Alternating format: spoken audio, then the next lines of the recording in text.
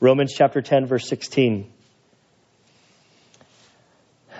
However, they did not all heed the good news.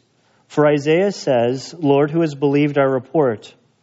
So faith comes from hearing, and hearing by the word of Christ. But I say, surely they have not heard, have they? Indeed they have. Their voice has gone out into all the earth, and their words to the end of the world. But I say, surely Israel did not know, did they? First Moses says, I will make you jealous by that which is not a nation, and by a nation without understanding I will anger you. And Isaiah is very bold and says, I was found by those who did not seek me.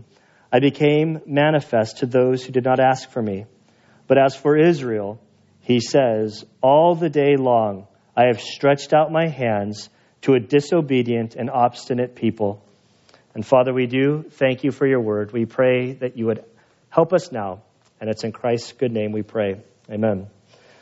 So every now and again, some Sundays I teach, and it just, first service, I just kind of replicate it. Everything goes well. This is one of those Sundays where I cover the first message, and it's like, man, this is just a brutal text. This is hard. I blew it. I need to do a quick revamping and try to figure out if I can get it in a clearer way. Not that anybody complains. It's just in my heart, I'm sharing with you my struggle. I have a couple things that always press upon me when I preach. I grew up in the Catholic Church. I'm not, I don't want to use this time to have any, thing about the Catholic Church other than I left the Catholic Church out of boredom. And then when I was an adult and was forced to make a decision between two churches in boot camp, I really left the Catholic Church because the Protestant church wasn't boring. And then as I started having the Bible taught to me, I was like, man, there's some great stories in here. This is not a boring book. Why was I so bored? And so one of my goals in teaching is never to be boring. However, my constraint also is it's not about me being a comedian or me teaching and telling funny stories. The aim is to teach the Bible. And so I don't just topically come up with stuff. I believe that we're to learn the Bible as it's laid out. And so we take a book at a time, and it forces me to speak on things that I normally wouldn't speak on, and times that I speak on stuff that I would love to choose to speak on this. Romans chapter 8 was an easy one. That's we could just do Romans 8 over and over and over again, and we would learn every single week. This is one of those passages that all week it's oh man, this is a rough one.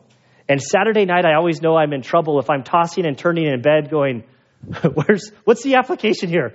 Oh, so what? How does this matter? Maybe I should just fly through this and skip ahead. But I can't really do that because we have to understand this. And so I hope that as I can do better during this service than I did during the previous service. Not that anybody complained other than me to myself. And so I want to ease into this passage a little bit differently. These few verses are found within 3 chapters of Romans that are very special. Some have said it's almost the climax of Romans.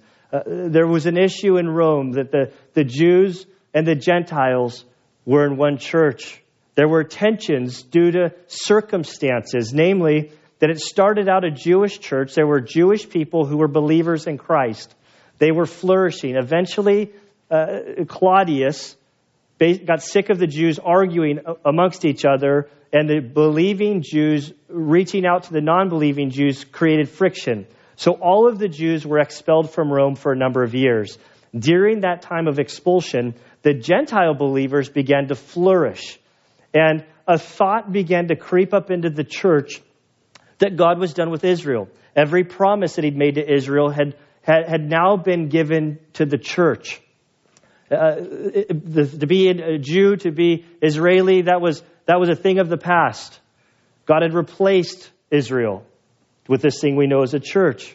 Well, then Claudius was poisoned and Nero came to power. And as Nero came to power, the Jews were allowed back into Rome. Now the Jews are a minority in this church, and there were tensions. There were issues dealing with how do we get along with one another? How do we handle things like meat that's been sacrificed to idols? Can we eat it or not? What do we do about the Jewish religious holidays? How do we celebrate them? And so Paul, going into this section, is explaining how God has been working with Israel. Up to this point, through these 2 chapters, 9 and 10, you'd almost think that Paul's making the case that God has replaced Israel with the church. But in chapter 11, we realize that's not the case at all. There's difficulty in this section. There are things that are hard to understand. And I'm not going to be foolish enough to try to smooth out all the rough edges and say, this is how it is, guys. I got it all figured out. Just trust me. We are human. We fail sometimes to understand God's bigger picture. And so as we've navigated through this, it started in chapter 9. After Paul's great crescendo of Romans 1 through 8, that there is nothing that can separate us from the love of Christ. It's beautiful, the very end of chapter 8. But as he says this, I believe in his heart as a Jewish man, the issue of, well, what about all the promises that were made to Israel? These great covenants that were made. If God has done away with them and he's torn up the contract and he's replaced it with somebody else, how do we know that he won't do the same? If he did it with Israel, which I'm not saying that he has, for us to cling to the promise, for nothing can separate us from the love of Christ, well, God's character ultimately is in question if God has basically given up on Israel or changed what he said he would fulfill with Israel. And so Paul enters into this dialogue. The first 5 verses, he explains of chapter 9, his great heart for Israel, his fellow Israelites. He goes as far as to say that if it was possible for me to give up my salvation and for me to be cast in hell so that my fellow Israelites would come to saving faith in Christ, I would do it.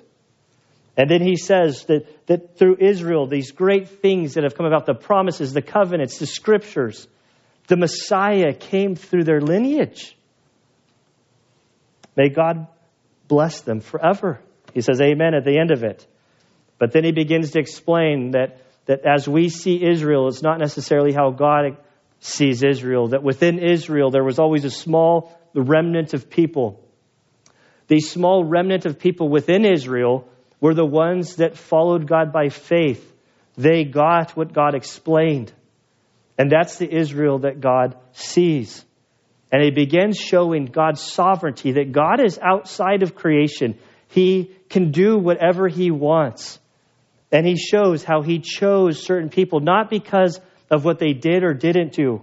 I don't think it's dealing with salvation, but he chose certain people, namely Israel, to be his tool, his vessels for certain things. He goes all the way through 9, kind of explain, listen, God is the potter, we're just the clay. He could do whatever he wants. And we hold to this the reality of who is God. Well, we know he's loving. We know he's kind. We know he knows best. And so his sovereignty and his control is not a scary thing. It's not something we should resist. It's something that we should find comfort in. And there are times in my life when I've gone through great difficulties, that losing of friends that have died, losing of a child during miscarriage. It was during those times that I was able to find rest and peace in the sovereignty of God, knowing that these things were outside of God's control. And I had to trust that he had a greater plan, even though I couldn't see it or understand it. And as he leaves chapter 9 into chapter 10, which we've kind of broken up for a number of reasons, I want to zoom out before we get to today's text so that we can understand today's text greater. As he gets to chapter 10, verse 1, he again comes out to us with a great passion, great transparency, like he did in chapter 9, the very first few verses. And he says, my brethren, my heart's desire and my prayer to God for them, that's Israelites, is for their salvation.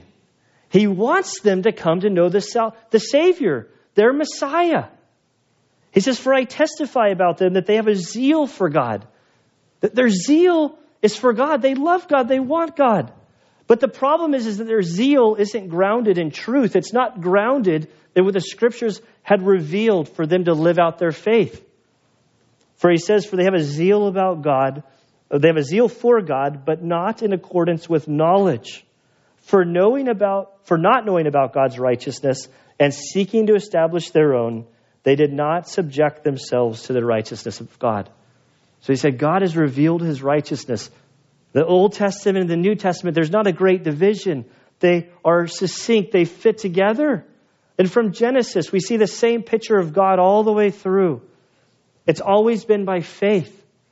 It's always been that God is righteous and we are sinful by nature and by practice. But they chose to try to establish their own righteousness and rejecting what God has told them for how they're to live their lives. Paul then goes by chapters or verses 5 through about 10. He quotes from Moses as Moses is getting old and he knows he's not passing into the promised land. And he speaks to Israel and he says, God has given you everything that you need to know to walk with him. He says what Paul quotes in Romans 2:4, that true circumcision is of the heart, not as of the flesh. And Moses tells them, walk by faith. You don't need to go up to heaven to get more revelation from God. You don't need to go across the lake or Hades, death, to find more information. God has given you everything that you need to know to walk with him. He says, quoting from back in Deuteronomy chapter 30, that the word is near you in your mouth and in your heart. And then Paul plays from those two words in verses 9 and 10. Speaking to Israel, they have everything they need to know about the Messiah. They have everything they need to know that Jesus came and was the promised Messiah, that he gave his life for him. They, being stubborn, still need a Savior. And God is not going to circumvent his plan. He goes on to say that they need to believe and confess for salvation. And from here, I like verse 11. I'm always going to stop there. And he says, if they come to believe in Christ for salvation, they won't be disappointed. The scripture makes it clear that if you come to Jesus, you won't be disappointed. It doesn't say that your life will be easy. It doesn't say all your problems will go away. But the truth is, when we come to know the Messiah and we establish our relationship with the Father in heaven who is sovereign over all, then it doesn't matter what you're going through because you have stability in him, not your circumstances. And he won't disappoint you. He says there's no distinction between Jew and Greek. It's a level playing field at the foot of the cross where everybody needs to go. And he goes last week from verses 13 through 15, he asks a series of rhetorical questions, basically making the case that, listen, every person to get to heaven needs Jesus. If they're in the middle of the jungle somewhere and they've never heard the gospel, they need Jesus to get to heaven. Paul paints this picture very, very clearly. This is what compels us to missions. And last week we talked about the thing that rubs me wrong in thinking about this is that doesn't seem fair. But if you follow human history, at one point every human had a connection with God. And there was a breakdown from one generation to the next generation. We looked at from general revelation things like Psalm 19, which Paul's going to quote from today. He says that creation proclaims the glory of God. To be out in the valley center or on the mountains at night, to look up to the stars and to see the majesty and the beauty and the magnitude of that, to see the ocean, to look at whatever it is, that creation testifies towards the Savior. And while the general revelation isn't enough to save us, it is enough to condemn us. And Paul in Romans 1:20 says, for they are without excuse. And what you won't find in Scripture, but I believe in my heart, from studying the Scriptures, from seeing God's character and his nature, is that if a person with general revelation responds to God, then God will get the gospel to them however he sees fit. Nobody is going to hell because they don't deserve it. God wants people to come to faith in Christ, but way more than we do. He's going out of his way to reach each and every person. In fact, Acts 17 tells us that each and every person was born in the time and the physical or geographical location that they exist, because that's the sweet spot that they might come to reach out for God, and he's not far from any one of us. And last week's section ended very beautifully in 15. I mean, it's like encouraging almost. It says, just as it's written, how beautiful are the feet of those who bring good news of good things. Now, I don't know if Paul, as he's writing down Isaiah, the beauty of those who go out and to share the wonders of God, like it's just all, marshmallows and roses, and it's just wonderful. Paul's body is beaten, bruised. All of the apostles most of them, except for John, had been killed for their faith. Paul had killed one of the early church members, Stephen, in Acts chapter 8. He's not naive to think it's like, oh, this is just great news. Go out, share. Everybody's going to believe. Look what he says. Transitioning from there, he says, however, they did not all heed the good news or the gospel. I really like the NIV translates this. They insert the word Israelites to make it clear that this section, what Paul's talking about, is Israel. Now you could apply it to everybody because there's a lot of truth in this. He says, as we go out, we recognize that the majority of Israel, the majority of the Israelites, the majority of people, very few respond, submit to the truth of the gospel. They haven't heeded it. They haven't responded to the gospel. What is the gospel? 1 Corinthians chapter 15, the first 4 verses. He says, this is the gospel I preached to you, that Christ died according to the scriptures, meaning the Old Testament, that it was prophesied that he died according to the scriptures as a payment for your sin, to pay for your sins, that he was buried and that he rose again on the third day. He said, that's the gospel. What Jesus did to bridge the gap so that you could find security and safety from the wrath of God that's due our sin, and that you'd be able to enter into a relationship through faith. But he says, this is great news, but they're not responding. He says, just as it is written. So he quotes, for Isaiah says, quoting from Isaiah, Lord, who has believed our report? Now, if you'll turn with me back to Isaiah 53. And this is where Paul's quoting from. And it's fascinating to me that this is the chapter that he's quoting from. As he says, they haven't all heeded the word. They haven't received the gospel with great news. And listen to what Isaiah says. He says, who has believed our message? And to whom has the arm of the Lord been revealed? For he grew up before him like a tender shoot, like a root out of parched ground. He has no stately form or majesty that we should look upon him, no appearance that we should be attracted to him. He was despised and forsaken of men, a man of sorrows and acquainted with grief, and like one from whom men hide their face, he was despised, and we did not esteem him. If we continue this passage, this is the great chapter of Isaiah on the suffering servant. It's read often on Good Friday, Easter time. And Paul quotes from it. And the picture of Isaiah, he's like, Lord, I'm your messenger. I'm proclaiming. Am I failing? Am I doing something wrong?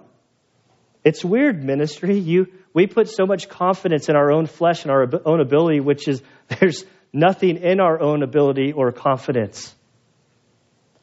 The class I despised the most in Bible college or seminary, I forget which one I was in. I really liked this teacher. So Dr. Black was his name. Crazy, funny guy. He'd had a stroke. And after his stroke, he forgot more than I ever knew. And he knew way more than I ever could possibly know. He spoke multiple languages. He was a genius. And he was a total evangelist. He'd show up late for class and we're like, why are you late? He's like, oh, I drive not a taxi. I drive a limo on the side. We're like, why do you drive a limo on the side? Is money that bad? He's like, no, I want to evangelize people. And if I drive a limo, I have a trapped audience with very wealthy people. And I get out of my Christian bubble. So I had to go drop a guy off at the airport. And so I was running a few minutes late. I'm like, oh, you're a weirdo. But I'm like, I can't wait for this class on evangelism. It's going to be great. We had all these books. I loved these books. And I was all excited for the first day of class. First day of class, I get out, I open all my books up. And I'm like, this is going to be fun. Hearing about all his evangelism stories. He's like, all right, guys, this is going to be good. I'm Dr. Black. He kind of explained some stuff. And he's like, pack up your stuff. What do you mean pack up your stuff? He's like, just pack it up, take it to your car. We'll be back. I'm like, where are we going? Lunch break? I'm thinking we're going to lunch together. He's like, no, we're going down to Parkway Plaza. Parkway Plaza? We're going to drink some coffee and hang out down there? That's great. He's like, no, we're going to go evangelize at the mall. And my heart just sank. I do not have the gift of evangelism. I can sit here and teach the Bible all day long, but then sharing my faith, that's something we're all called to it. It's not and some of us just love it. And so I'm like, and so now I'm going into fight or flight mode. Trying to make excuses. I paid a lot of money for this class, and I want classroom time. I want to talk about evangelism. He's like, we'll never learn anything unless we do it. We'll come back, last 30 minutes, we'll discuss. I'm like, do you realize it's Christmas time? Nobody at the mall wants to talk about Jesus during Christmas time.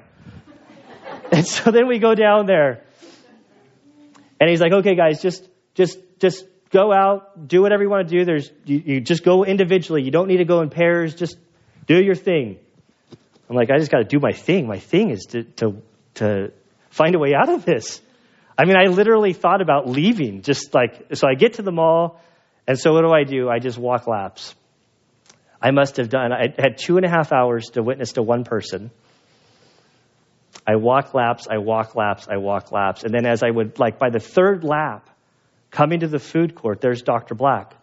In his tie, he looked like a limo driver because he just come from driving a limo. He's kind of like an overweight guy. His shirt's untucked, and he's just going out. He's got probably 20 kids, crazy high school kids, with piercings and stuff that I give the evil eye to. And he's touching their hair and sharing the gospel. I'm like, I can't believe this. I am a failure. I need to do something. So I keep walking laps, and I'm running out of time. And I'm like, I can't go back and say I didn't talk to anybody. My competitive spirit took over.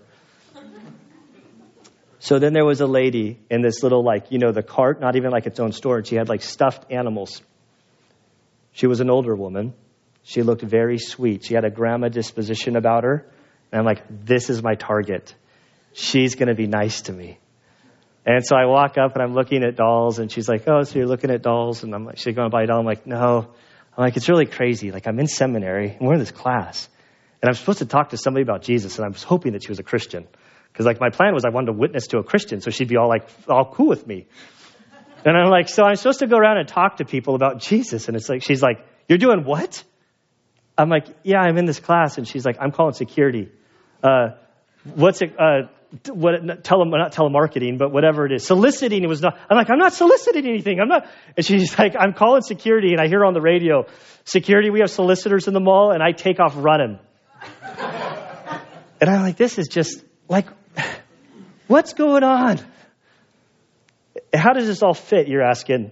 So back to Romans. He ends with, how beautiful are the feet who bring good news. However, they did not heed the good news, for Isaiah says, Lord, who has believed our report? And if you go back to Isaiah 53, you see the discouragement. And the reason, those of you that are in my camp that are not really a big fan of evangelism, is because of the response. If you asked me to go down to the mall and I had 100 free t-shirts that were O'Neill surfing t-shirts, and all I had to do was toss them out and have a good time with people, I would do that in a heartbeat. People go crazy over free t-shirts. It's fun. I like people.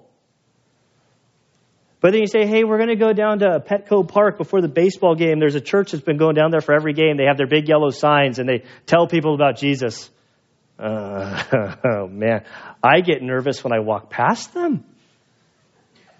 And why is that? Because of the rejection that comes. Paul, the good news, and he says, who has believed our report?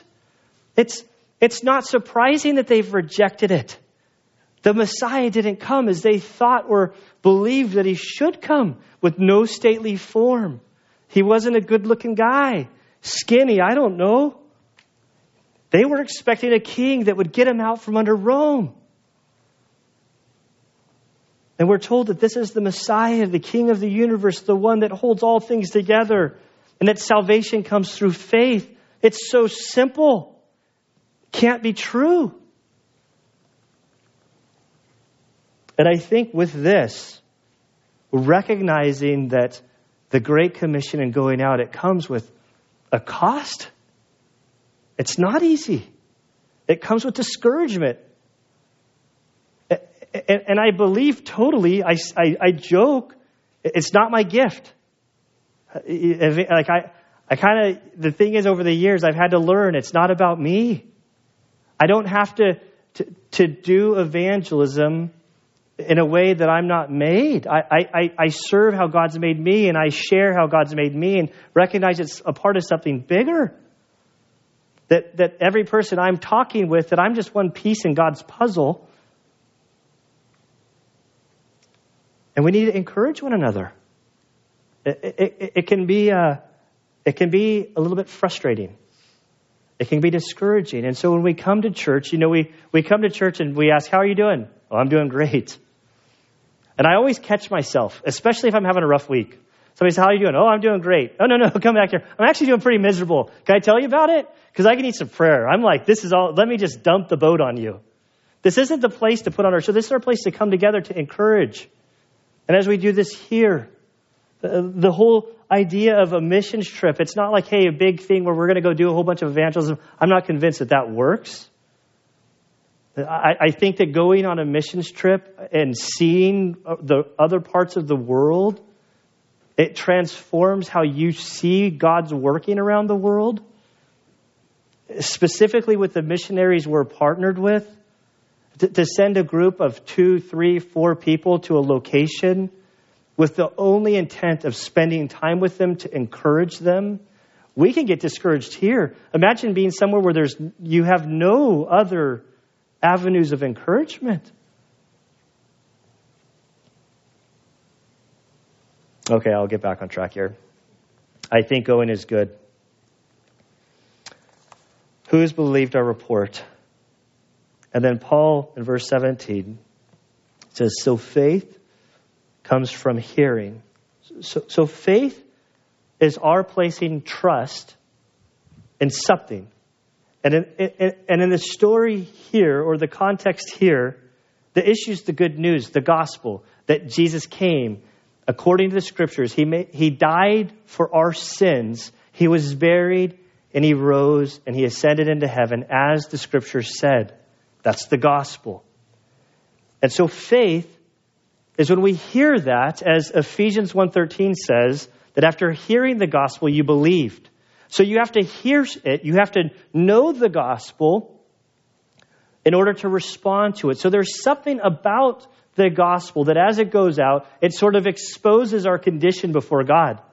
The first thing that the gospel does is says, you're a sinner. And who likes hearing that? We like comparing ourselves to other people. Because when I compare myself to other people, I'm doing pretty good. There are a couple people there's a lot of people, but there's a whole lot. It's easy to, when you're gauging against humans, it's very easy to make yourself feel okay before God. But the first thing that the gospel does is says, I have bad news for you. Not only do you sin, but you are born of sin. You are totally separate from God, and his wrath is due you. What was your name? Nobody likes to hear that. But in order to hear the good news, you need to know the bad news. That was the first 3 chapters of Romans. Because the good news is, well, God loves you deeply. He's known about you before you were created. He sent his son to make the payment for your sin. He was your substitute. He did all of this so that you might enter into a relationship with him. And suddenly by hearing this, it gives the opportunity to surface And so faith comes from hearing, and hearing the word of Christ. There's a quote, I don't like the quote, and I'm not even sure after yesterday's study, I don't even know if it's an accurate quote, but it's, what's his name, Francis Assisi, somebody, Assisi, that's what it is. I'm like, yeah, I knew I was close. But he says, hey, preach the gospel and use words if necessary. Terrible. This is not biblical. It's one thing to live out our lives. Yes, we're supposed to live out our lives. We're supposed to have a good witness. We're supposed to be holy because he is holy. We're supposed to reflect God in how we interact with people. But the gospel is spoken. It is written. It's how God chose to do it. It says hearing. Unless we use words, the gospel hasn't been proclaimed. The president of Wheaton recently said this: it is simply impossible to preach the gospel without words. The gospel is inherently verbal, and preaching the gospel is inherently verbal in behavior. We need to use words. And Paul made this big case. We need to share verbally the gospel. Now, our lives are important. It's not just what we say, it is how we live. But he says that as we proclaim it, as we share the gospel, it creates this opportunity for faith to surface. But Paul's going to bring up a couple, he's going to anticipate two criticisms that would come from fellow Jews. And so he's just going to ask these questions, these objections. The first comes in verse 18. He says, but I say, surely they have never heard, have they? So the first objection is, well, certainly the Jews have never heard about Jesus. How can they be held accountable if they've never heard? And he says, indeed they have. Their voice has gone out into all the earth, and their words to the end of the world. He quotes from Psalm 19, pointing to general revelation. He's not going to let his Jewish brethren off the hook.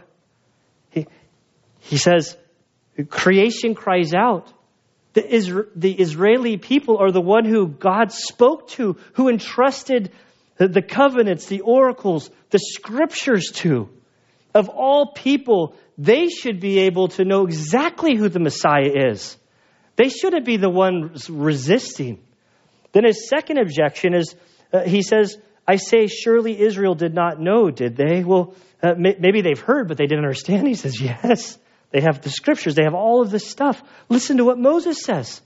Now, we talked from Deuteronomy chapter 30, where he says you have everything you need to walk with God. You go a couple chapters later in Deuteronomy chapter 30, there's another speech that comes by Moses, and he's a little more agitated in this one. He says, you guys have turned to false gods. You're not walking with the Lord. You're not following the instructions you've given. And he says in verse 19, first Moses says, I will make you jealous. I like this. I think it's funny. I think it's from this, Moses tells them, God's going to make you jealous. If we turn the page and we go over to Romans chapter 11, he's beginning his transition. That God's not done with Israel. He even looks at his own ministry.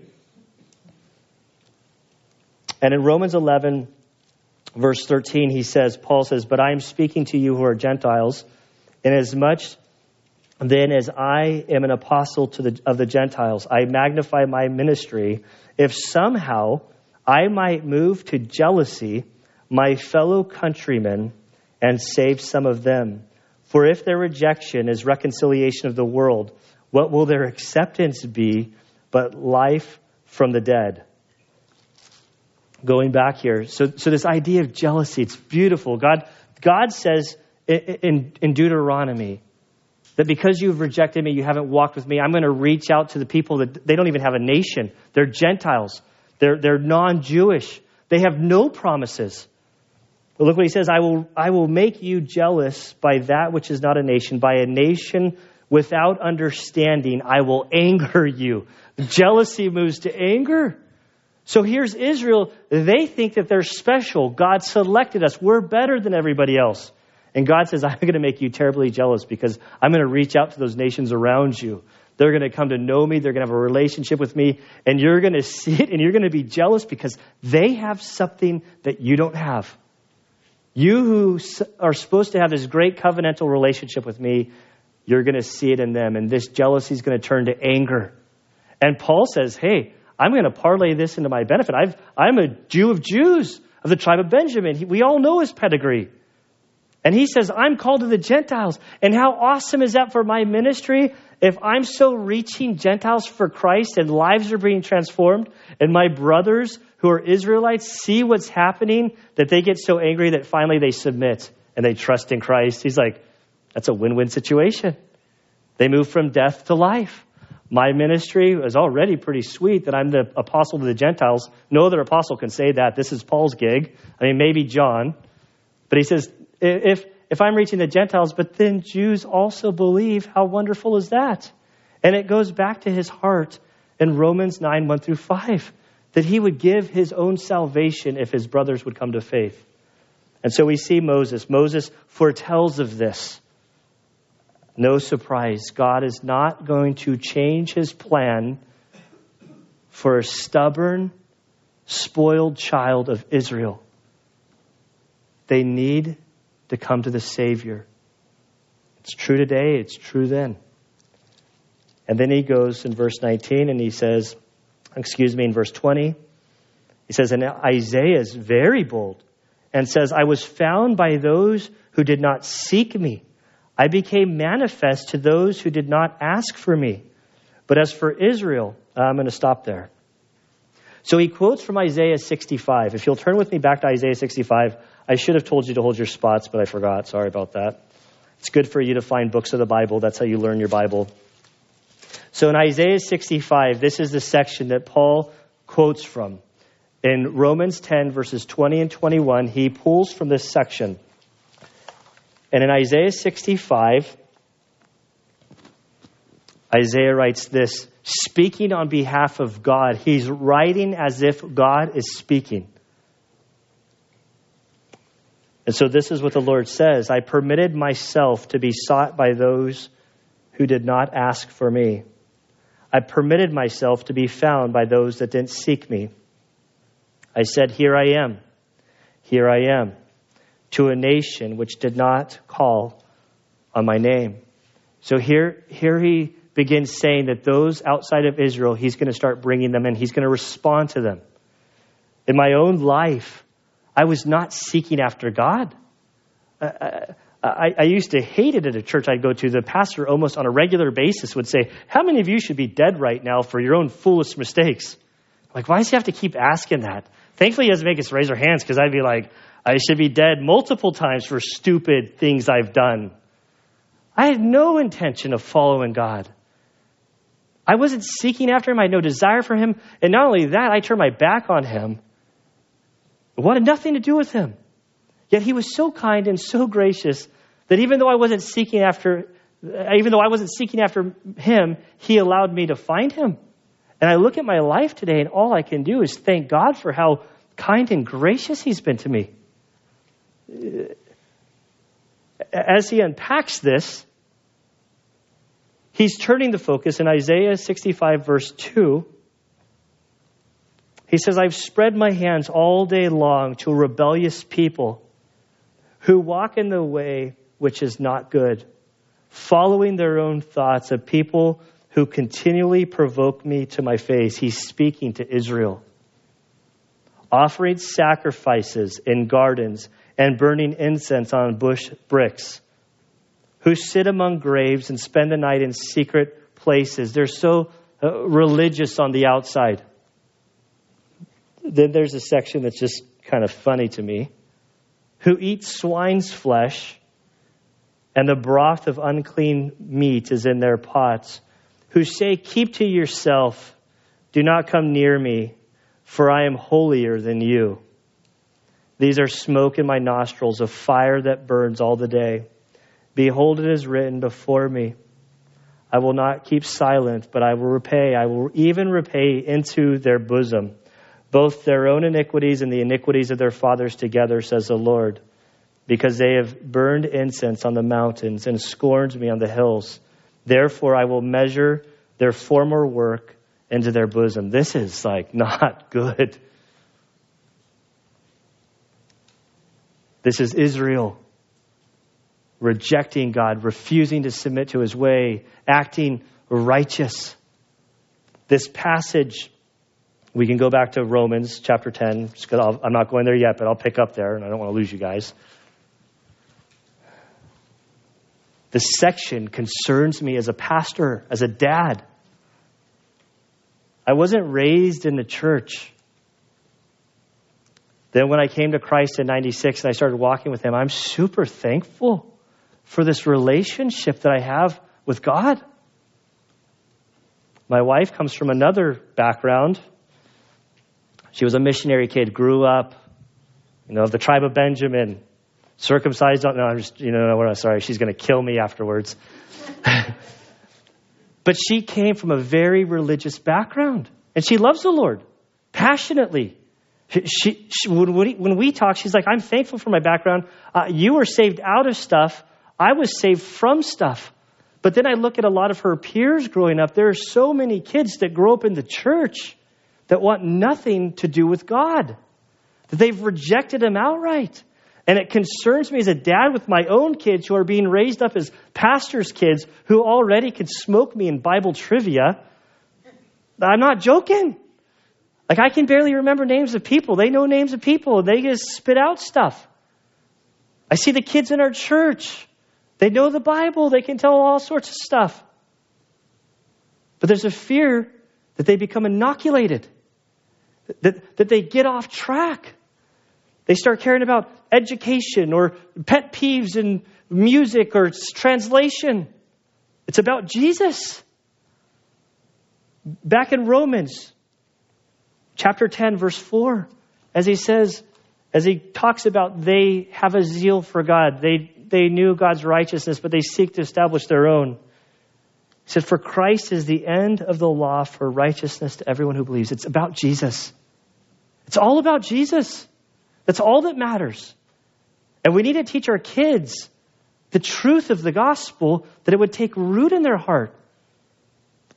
Because kids are leaving the church in large part. It has nothing to do with the gospel. It has everything to do with the church. That we've created a religion, and we need to guard ourselves from that, because it's about relationship with Christ. You don't have to go into the world and go have your rock star story till your life goes in the gutter and then you come back to Jesus. We should be launching our kids that they love Jesus. And of course, every person has their choice. So it concerns me. I see this passage. I see what Isaiah writes in that section. I see church people. Man, I'll take transparency and honesty any day of the week over religious sort of where we have everything together on the outside. I love doing ride-alongs. And a few months ago, there was a ride-along that kind of was one of them that just sort of shook me. We responded to a call for something. It was me and an officer that was a believer. He is a believer. There was another officer who was not a believer. In the movie theater in Escondido, there's that Starbucks in that little courtyard, and there was a lady who was a transient person. We went and talked to her. She's really funny. Transient people can be hilarious. We're having a great time, like interacting, and I didn't even think they were going to arrest her. But then they eventually had to take her into custody. And I don't know why. I don't even know why. They just had to talk to her. I don't know the details. But the non-believing officer took her, and she went away. And then I'm in the car with the other officer, and all of a sudden, like a text message comes up on his computer screen, and it said, "Do you guys set me up? Do you guys send a believer my way or something? Because she's just back here saying Romans 7:14, and I have no idea what that is." And so then I'm like, so I'm kind of laughing. I pull out my phone. I'm like, I don't know what Romans 7:14 is. So of course, like we're all doing, we're going to Romans 7:14, and I'm reading my phone to the officer. I said, "For we know that the law is spiritual, but I am of the flesh. I'm of flesh, sold into bondage of sin." And the officer just pulled his car over and was like, "Wow, that's profound. I wonder if we're judging people the wrong way. We get on our religious high horse and we think we have everything figured out and we're better than everybody else. I don't know that God likes that." And here's this woman who I've judged. I'm like, oh, she's just an alcoholic or is crazy or so. I don't know. I don't know what her story was. And then she starts spitting out Romans 7:14, and she might have a whole lot more understanding than I ever gave her credit for. Or maybe I'm just making this all up in my head. I don't know. I don't know her. I had that little window. I don't know.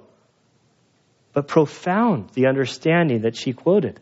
How did she quote that verse?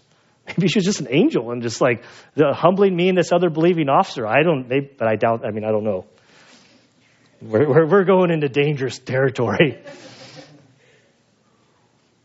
But here Israel thought they had it all figured out. And we need to be cautious thinking that we have everything all figured out. Because when you think that you have God all figured out and you know exactly what he's doing, I think 9 times out of 10, we miss what he's doing. And in verse 21, I love, where I want to end, is I love the picture of God, because God is God and I am not. And it's okay to shout amen there. Because when I read about Israel, how God responds is not how I'd respond. And it's convicting. As a pastor, as a parent, as a husband. It says, but as for Israel, he says, skip to the very end. He describes Israel, a disobedient and obstinate people. If you have children that you would describe in this way with these two words, disobedient and obstinate, how do you think you would treat them? On the street, kid, my Navy SEAL side, I don't know that I'll actually do that. I'm just talking from the flesh, just in case the kids are out there,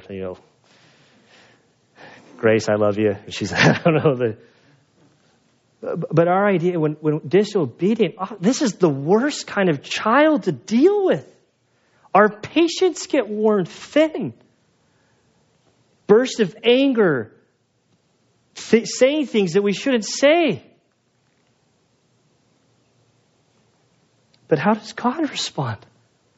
How does he deal with us when we rebel against him, we kick against him, and we reject him and refuse to submit to his plan?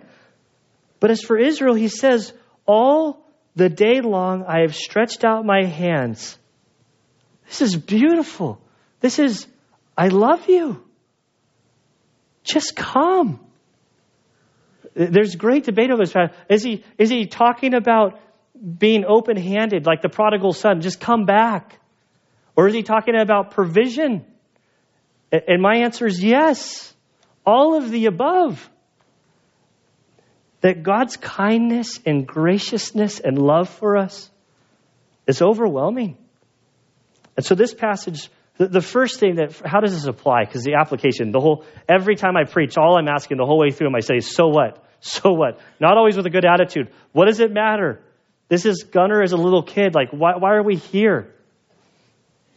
Well, the first so what is we learn about God. And I guarantee you that God is working in your life through whatever circumstance that you're going through. Whether you've come to know him as Savior or not, he is working on you that you might know him more intimately. And he doesn't want you to fight him. He wants you to trust him because he knows what's best for you. He's not trying to take away your fun. He's trying to let you experience life to the fullest. We're called to share the gospel. We're called to make disciples. It's difficult. We're called to it. God has, in his sovereignty, I don't know why would he say, the church is going to come and I'm leaving it up to them to basically share the good news. It's like, Lord, can't you do skywriting or something? It'd be a lot easier. Isn't there a way you can...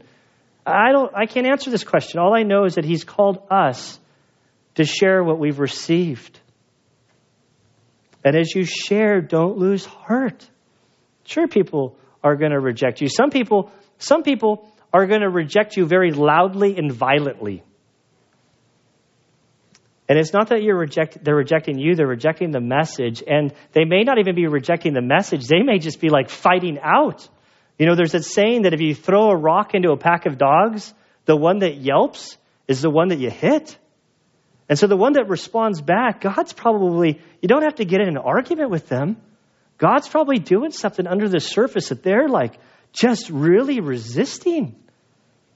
So encourage one another in this. And so, Father, we do thank you and praise you, Lord, that you are God and we are not. And Father, we thank you that you gave us a way that we might find reconciliation with you. Lord, we thank you that Christ came, that he gave his life so that we might live. And Father, I want to pray for those in this room, in this building, those that our lives intersect with, Lord, that might not even be here.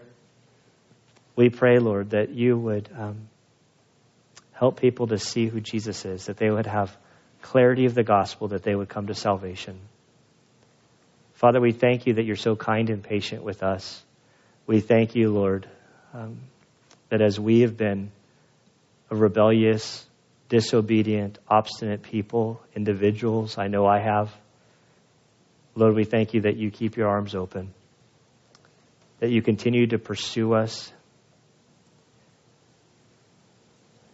that your loving kindness just endures. And so, Father, we pray for those of us who know you as Savior, Lord. Lord, help us not to forget what we were saved either out of or from. Lord, increase our heart and our passion for you. We pray that you would give us your eyes, give us your heart, Lord. Help us to be a kind and loving people as you were to us. We pray for Israel, for those that have missed their Messiah. Lord, I pray a special blessing on the ministries and believers who are in Israel today, really investing in trying to reach Israelites. Pray for the Jewish people in our community and our nation, Lord. And we pray, Lord, that they would come to know their Messiah. And it's in Christ's good name that we pray. Amen.